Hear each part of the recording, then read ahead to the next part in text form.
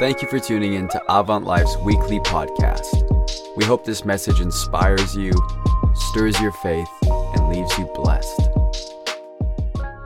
Welcome, everyone. We are on week 2 of a very exciting summer series that we have been doing, and the series is called Send Me. And we're discussing the topic of Here I Am, Send Me, which we find in a passage in Isaiah chapter 6, which if you have your Bibles, we will turn to shortly. And Pastor Ben started us off last week, and he spoke about the call of God coming from the nature of the one who calls. And it's in this understanding of the call and of the nature of the one who calls that we are then commissioned. And so we're tracking with that whole process of being able to understand the nature of the one who calls, hearing the call, and then being commissioned. And so if you have your Bibles, would you turn with me to Isaiah chapter 6, and we're going to read from verses 1 through to 8. In the year that King Uzziah died, I saw the Lord, high and exalted, seated on a throne, and the train of his robe filled the temple. Above him were seraphim, each with 6 wings. With 2 wings they covered their faces, and with 2 they covered their feet, and with 2 they were flying. And they were calling to one another, Holy, holy, holy is the Lord Almighty. The whole earth is full of his glory. Can you just imagine the majesty of God in that moment? At the sound of their voices, verse 4, the doorposts and the thresholds shook, and the temple was filled with smoke. Woe to me, I cried, I am ruined, for I am a man of unclean lips, and I live among a people of unclean lips. And my eyes have seen the King, the Lord Almighty.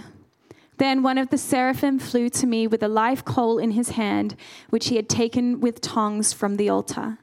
With it he touched my mouth and said, See, this has touched your lips. Your guilt is taken away and your sin atoned for.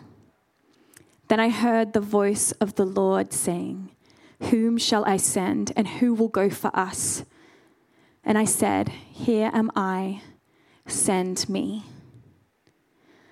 Last week, Pastor Ben shared the commission that we are all actually called to evangelize. We are all called to bring the gospel message of Jesus into this world. But the question was asked, are we equipped? Are we equipped to actually go about bringing a true message of Jesus Christ into this world? And over the next 4 weeks, we're going to be focusing on being able to identify where we are so that we're able to say, Here am I, send me. Here am I helps us proclaim, send me. And so we're going to start this journey of trying to identify and looking through scripture that leads us to a place where we can actually say, Here am I. To know where you are going, you have to know where you are. And the trouble with many of us is that from a spiritual sense, a lot of us don't know where we're going because we aren't able to spiritually locate ourselves. We don't have the ability to actually identify where am I at in my faith? Where am I when it comes to my relationship with Jesus? We must learn how to spiritually locate ourselves. Where are you today? Where are you? If you were to take a moment and ask yourself that question, where are you? Are you able to actually say, Here I am? I know where I am standing. I know where I am standing in the presence of the Lord. And we're going to track with you to help us to be able to say, Here am I. We find out through Isaiah and also through the Gospel of Matthew, which we'll be turning to in a moment, that location is not the answer. Proximity is. It's our proximity to Christ that we find the answer to the question, Where am I? And so if you can turn your Bibles to Matthew 4. We've been talking about the call of God. Specifically today, I want to talk about the call of Jesus, which we find in Matthew chapter 4, verses 18 to 22. And it says this, While walking by the Sea of Galilee, Jesus saw 2 brothers, Simon, who is called Peter, and Andrew, his brother, casting a net into the sea, for they were fishermen. And he said to them, Follow me, and I will make you fishers of men. Immediately they left their nets and followed him. And going on from there, he saw two other brothers, James the son of Zebedee and John his brother, in the boat with Zebedee their father, mending their nets. And he called them. Immediately they left the boat and their father and followed him. Pastor Ben said this, and we're going to focus in on this. The call and the commission is a progression. The call and the commission is a progression, and I believe the progression is found in the statement, "Follow me, and I will make you fishers of men." Verse 18, it says, while walking by the Sea of Galilee, Jesus was walking by the Sea of Galilee. Why is this important? The Sea of Galilee had a huge fishing industry. It was well known to be populated by the juiciest fish that you could catch and find. It was also a mixed bag of culture and language. People of that area they were known to be given away by their speech. It's like when someone from Newfoundland rocks up, everyone's like, we know where you're from. It was the same with those in that area. They were given away by how they talked. And so here we have Jesus walking the Sea of Galilee, and he would know who he's going to encounter on the way. Well, fishermen, obviously. It's not like a mystery that you would find fishermen on the shores of the Sea of Galilee. Yet here is Jesus, and he is about to call his disciples, the ones who would actually declare the truth of who he is to a world who would not believe in him based upon their religious understanding of God. So he's calling people that have to stand account for who Christ is in light of the religious understanding of who God is. Okay? And here he's found around the Sea of Galilee. Instead of finding disciples in the courts of Herod or in the temple or even in Jerusalem, he's in Galilee where fishermen hang out. He finds his disciples by the fishy waters of Galilee.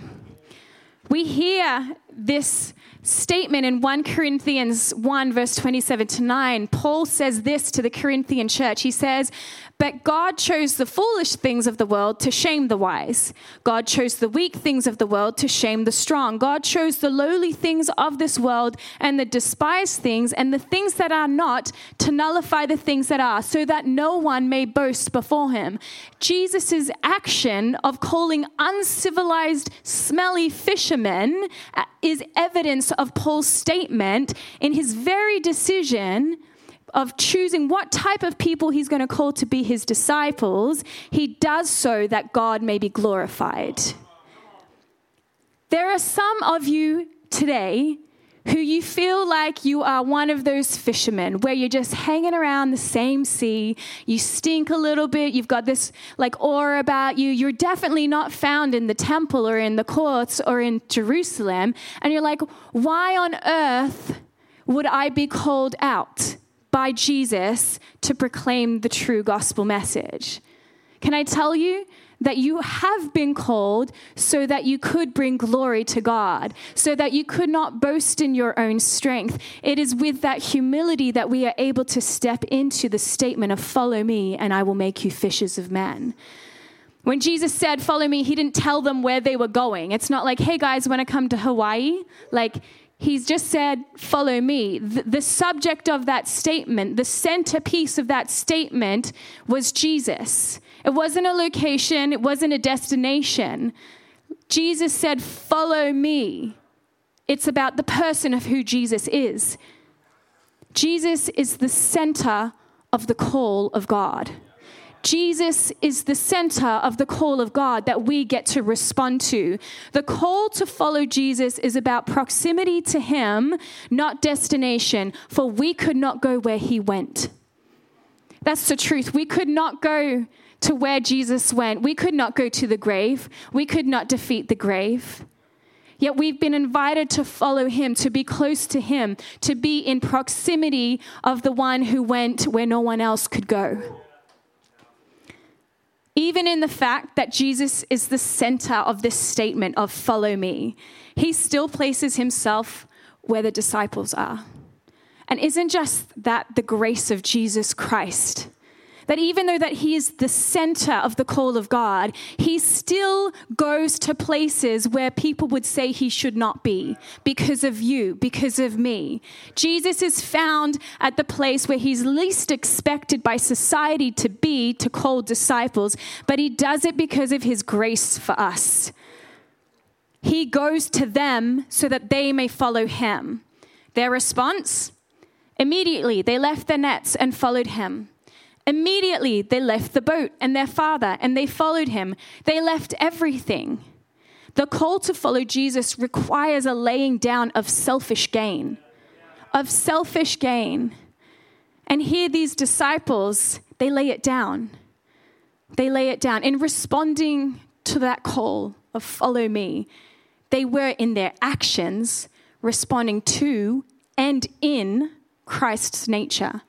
Their response was to lay everything down. Who else do we know that has those actions, that has that nature? Their response to lay everything down is reflective of the nature of the one who's called them. Even in their response, they're stepping into the nature of Jesus Christ. Their action to lay everything down aligns with the nature of the one who calls. They stepped into his nature by their response. And it is one of selflessness. And in the call to follow him, they stepped into that nature of selflessness. Wouldn't we all choose to do that? That as Jesus calls us, and our response would be one that aligns with his character. That our response to say yes would align with the nature of Jesus Christ in the very principles that we approach the call. They stepped closer to Christ's nature because of their response. When Jesus calls you and says, come and follow me, what type of character helps you step forward? Because we can all be like, yeah, I guess I'll go. But these guys literally left everything. I want to be like the disciples that when Jesus says, follow me, I'm like, I'm there. Like, no hesitation, no ifs, no buts, I'm there. Because I want the nature of Jesus Christ to be determining my response to his call. They stepped into his nature. They didn't just follow his direction, but they followed his nature. And his nature is one of selflessness, of grace, of miracles, of forgiveness, of redemption, of kindness, of empowerment, of truth and majesty. And I could go on and on and on. Christ, when he calls us and says, follow me, he wants our very response to reflect his nature. They partnered their identity and their call and their commissioning with him by being in his life. Can I say that the emphasis is them being in his life? We often go, Jesus, would you be in my life? Would you be in my life? Would you be in my life? And it's like, oh, would I be in your life? Would I be in your life, Jesus? Would I be in your life? The call and the commission is a progression. The progression is found in the statement, follow me, and I will make you fishers of men. I will make you. Last week, Pastor Ben spoke to the fact that often the reason why we don't hear the call of God is because we're spiritually deaf, which was true of us. The Gospel of Matthew focuses a lot on the teaching and preaching of Jesus. So when Jesus called his disciples, he was calling them into proximity to him so that they could be with him, walk in his way, but very specifically so that they could hear him. Because he was a rabbi, he was a teacher. He was someone who used his words to teach and guide and disciple. Follow, hear, speak. Why did they need to have this order of things? To follow meant that they needed to hear. Now, the purpose of them hearing for a rabbi was to create those who could then preach their teachings. Jesus, when he says, I will make you, he's saying you need to be able to open your ears and not be spiritually deaf because you need to hear the message that you need to proclaim. Hearing is the middle piece of actually the call of God. Follow me, I will make you fishers of men. Follow, hear, can you hear me? And then speak, then preach. Jesus called them to follow so that he could take them from being spiritually deaf and make them into preachers who would then bring people into the message of Christ. As you follow, Jesus makes you, based upon your proximity to him, able to hear. So you want to know how to remove being spiritually deaf in your life? Well, as you follow, Jesus makes you, based upon your proximity to him, able to hear. To preach Jesus, they needed to know Jesus, and they needed to know what Jesus preached. Why? Because the world needed to know Jesus, and they needed to know what Jesus taught so that they could know how to preach Jesus. How many of us, because we don't live in close proximity to Christ, don't hear him? And therefore, because we don't hear him, we don't have right thinking of who he is. And when we don't have right thinking of who he is, we don't know how to speak rightly of him. A lot of our lack of confidence when it comes to being able to respond to the call of God comes down to us not knowing Christ. That's the truth. Because if we truly knew Christ, we would know his teachings, we would know what he stands for, we would know his principles, we would know his wisdom, and we would be able to repeat that. The reason why so many of us feel like we don't have a message to bring is probably because we don't. We probably don't know the message. We probably don't know what it is that Jesus teaches us. Can I say you have been given all resources available to you to know what it is that Jesus speaks? To speak rightly about Jesus to this world, we must live closely with him in his life. We do this by following the way of Christ. What is the way of Christ? People say, yeah, but what does that actually look like? Well, he taught. He prayed. He spent time reading and meditating on scripture. He broke bread and shared the cup. He prayed some more. He ate and drank with those he loved. He spoke truth and rejected temptation. He fed people. He went fishing. He committed himself to the glory of God. He celebrated at weddings. He embraced the rejected and confronted the religious. He lived a life full on mission to the call of God for humanity. Romans 10:14 says this, and it seems so obvious. It says, how then can they call on the one that they have not believed in? And how can they believe in the one of whom they have not heard? And how can they hear without someone preaching to them? And how can anyone preach unless they are sent? As it is written, how beautiful are the feet of those who bring good news. Romans 10:14, let's read that again. It makes sense. How then can they call on the one they have not believed in? And how can they believe in the one of whom they have not heard? And how can they hear without someone preaching to them? And how can anyone preach unless they are sent? As it is written, how beautiful are the feet of those who bring good news. Before Jesus calls his disciples, do you know what happened? He was sent. He was baptized. In the name of the Father, Son, and Holy Spirit, Jesus Christ himself was commissioned. And it is the way of Jesus that we get to follow. And so we must follow the way of his life. And we find it in the Gospels. Man, if you are not in the Gospels, get in them.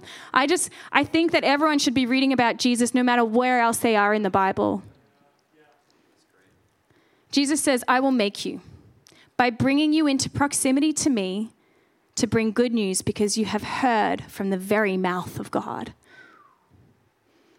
As you follow, Jesus makes you, based upon your proximity to him, able to hear. Why? Because you need to fish for mankind.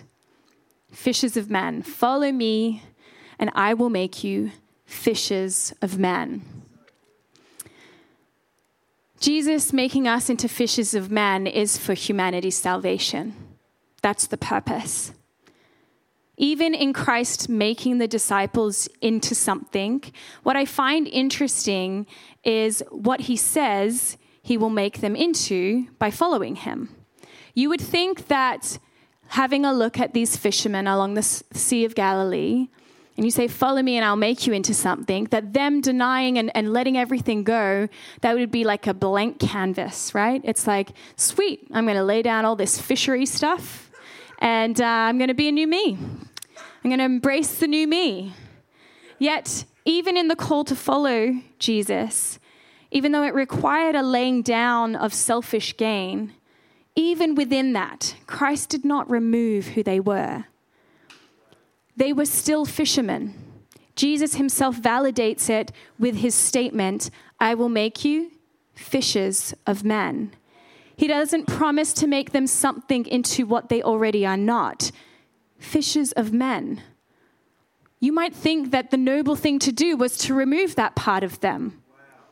It might make more sense if these guys are going to be going into the religious places to proclaim that Jesus Christ is the Son of God and is deserving of worship, that you would remove the fisherman side of things. Yet Christ doesn't do that. He doesn't remove them from being fishermen. But you know what he does do? He recommissions them. He actually recommissions them in who they were for different purposes.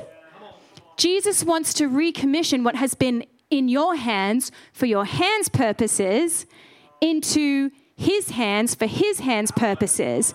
He has recommissioned them still as who God created them to be. He didn't remove the image of God from them. In fact, it's the convergence of Christ's nature and the nature of the disciples that we see the church of God begin to grow. At the Sea of Galilee, these disciples' hands caught fish. That's what their hands did. In Matthew 14, the same area, the same sea, with fish all the same. Do you know what happens in Jesus' hands with fish? This is what happens. Let me read it to you. Matthew 14, 19 to 21. Taking the 5 loaves and the 2 fish and looking up to heaven, he gave thanks and broke the loaves. Then he gave them to the disciples, and the disciples gave them to the people. They all ate and were satisfied, and the disciples picked up 12 basketfuls of broken pieces that were left over. The number of those who ate was about 5,000 men, besides women and children. These fishermen had been fishing at the Sea of Galilee to support their families, to feed their families, to have a little bit of cash in the pocket so that they could go do the things that they wanted to do. In Christ's hands, at the same location with fish, not only were these fish put into the disciples' hands to hand out, but they were multiplied. In the hands of the disciples, the fish fed a family. Jesus recommissions the disciples by not removing their identity, but recommissioning them. And in the hands of Jesus Christ, the miracles start to happen. Do you know what I love about this scripture? Jesus did not hand out the bread and fish. He placed them into the disciples' hands. Man, what a leader. Like, I'll follow you any day, Jesus. He placed them into the disciples' hands so that they would be recommissioned as fishermen, people who have held fish before. They felt fish. They knew what it was like to hand out fish. And in that moment, they're recommissioned and miracles start to happen. And what happens? There are fishers of men feeding 5,000 men, not even including the women and children. That is the miracle working of saying, follow me and I will make you fishers of men. He didn't dismiss them. Man, like, I feel like someone needs to hear that you have this identity that you feel is really from God. And you've been told that you need to lay who you are down and everything that you are down. But can I say Jesus meets you in how you were created? Like, God created you to reflect his image. Yeah, you're not perfect. Welcome to the world full of sin. But Jesus meets you in your own identity, in your own humanity, to recommission you into his purposes and his plans where miracles are found. It was in their proximity to Jesus that their fishermen hands went from catching fish to being a part of the miracle working nature of Jesus. The call and the commission is a progression. The progression is found in the statement, follow me and I will make you fishers of men. Jesus walked the Sea of Galilee. He created an opportunity for the disciples to respond to him. Jesus has and always will be the first one to extend himself to us. He always will. Jesus was present where they were so that they could be present with him. For those of you who have encountered Jesus and received Jesus as your Lord and Savior, our cry should be turned from be present with me to let me be present with you. Our prayers need to change. Our cries to God need to change. Not that he would just come into our world. He's already done that. But that we would be able to enter into him. That is his desire for us, that we would be able to enter into his nature, into his character, into his relationship. Let our cry no longer be present with me, but let me be present with you. This call of Jesus is the convergence of his nature with our nature. And it's not the rejection of you being created in God's image. You need to hear that today. It's the recommissioning of it. For some of you, you've had the call of God in your life, and you felt the purpose of that, and you had the passion for it, and you felt excitement for it, and something happened. And life got hard, and you made mistakes. Maybe somebody else made mistakes, and it feels like a bit of a dead end, and that you don't get to actually be the beautiful feet that bring good news. But Jesus calls. Mankind doesn't call. Jesus calls. Our God is the one that brings the call, and he called us all in all of our failure, in all of our mistakes, time and time again. And for those of you who have felt like your time is done, time to get up again. It's time to get up again. You need to locate yourself spiritually and actually be able to start declaring again over your own life, here am I. Here am I. But first, we need to know that Jesus calls us where we are, so that we could follow him into his nature. It is by God's grace that Jesus invited the disciples to follow him, and it is that grace that echoes here today, 2,000 years later, so that we could hear the voice of God calling, "Whom shall I send?" And in knowing the nature of the one who calls, we are able to respond in his nature, "Send me." The call and the commission is a progression. The progression is found in the statement, "Follow me." Follow Jesus. Let me make you. Let me make you into who you are and all that you can be. Church, we're going to enter into a time of worship again, but I just want to turn back to Isaiah quickly. And we see Isaiah's commission, and there's a lot happening in this scripture. Like when you read it, there's a lot going on. The seraphim were calling to each other, holy, holy, holy. It's not like, hey, holy, holy, holy. Like they're calling to each other, holy, holy, holy. Like it's a loud sound. And when they do that, the doorposts and the thresholds begin to shake. Like I don't know if you've heard a building shake before, but it's not generally pretty quiet. And it's then filled with smoke. There's a lot of noise happening. And then you hear the voice of God.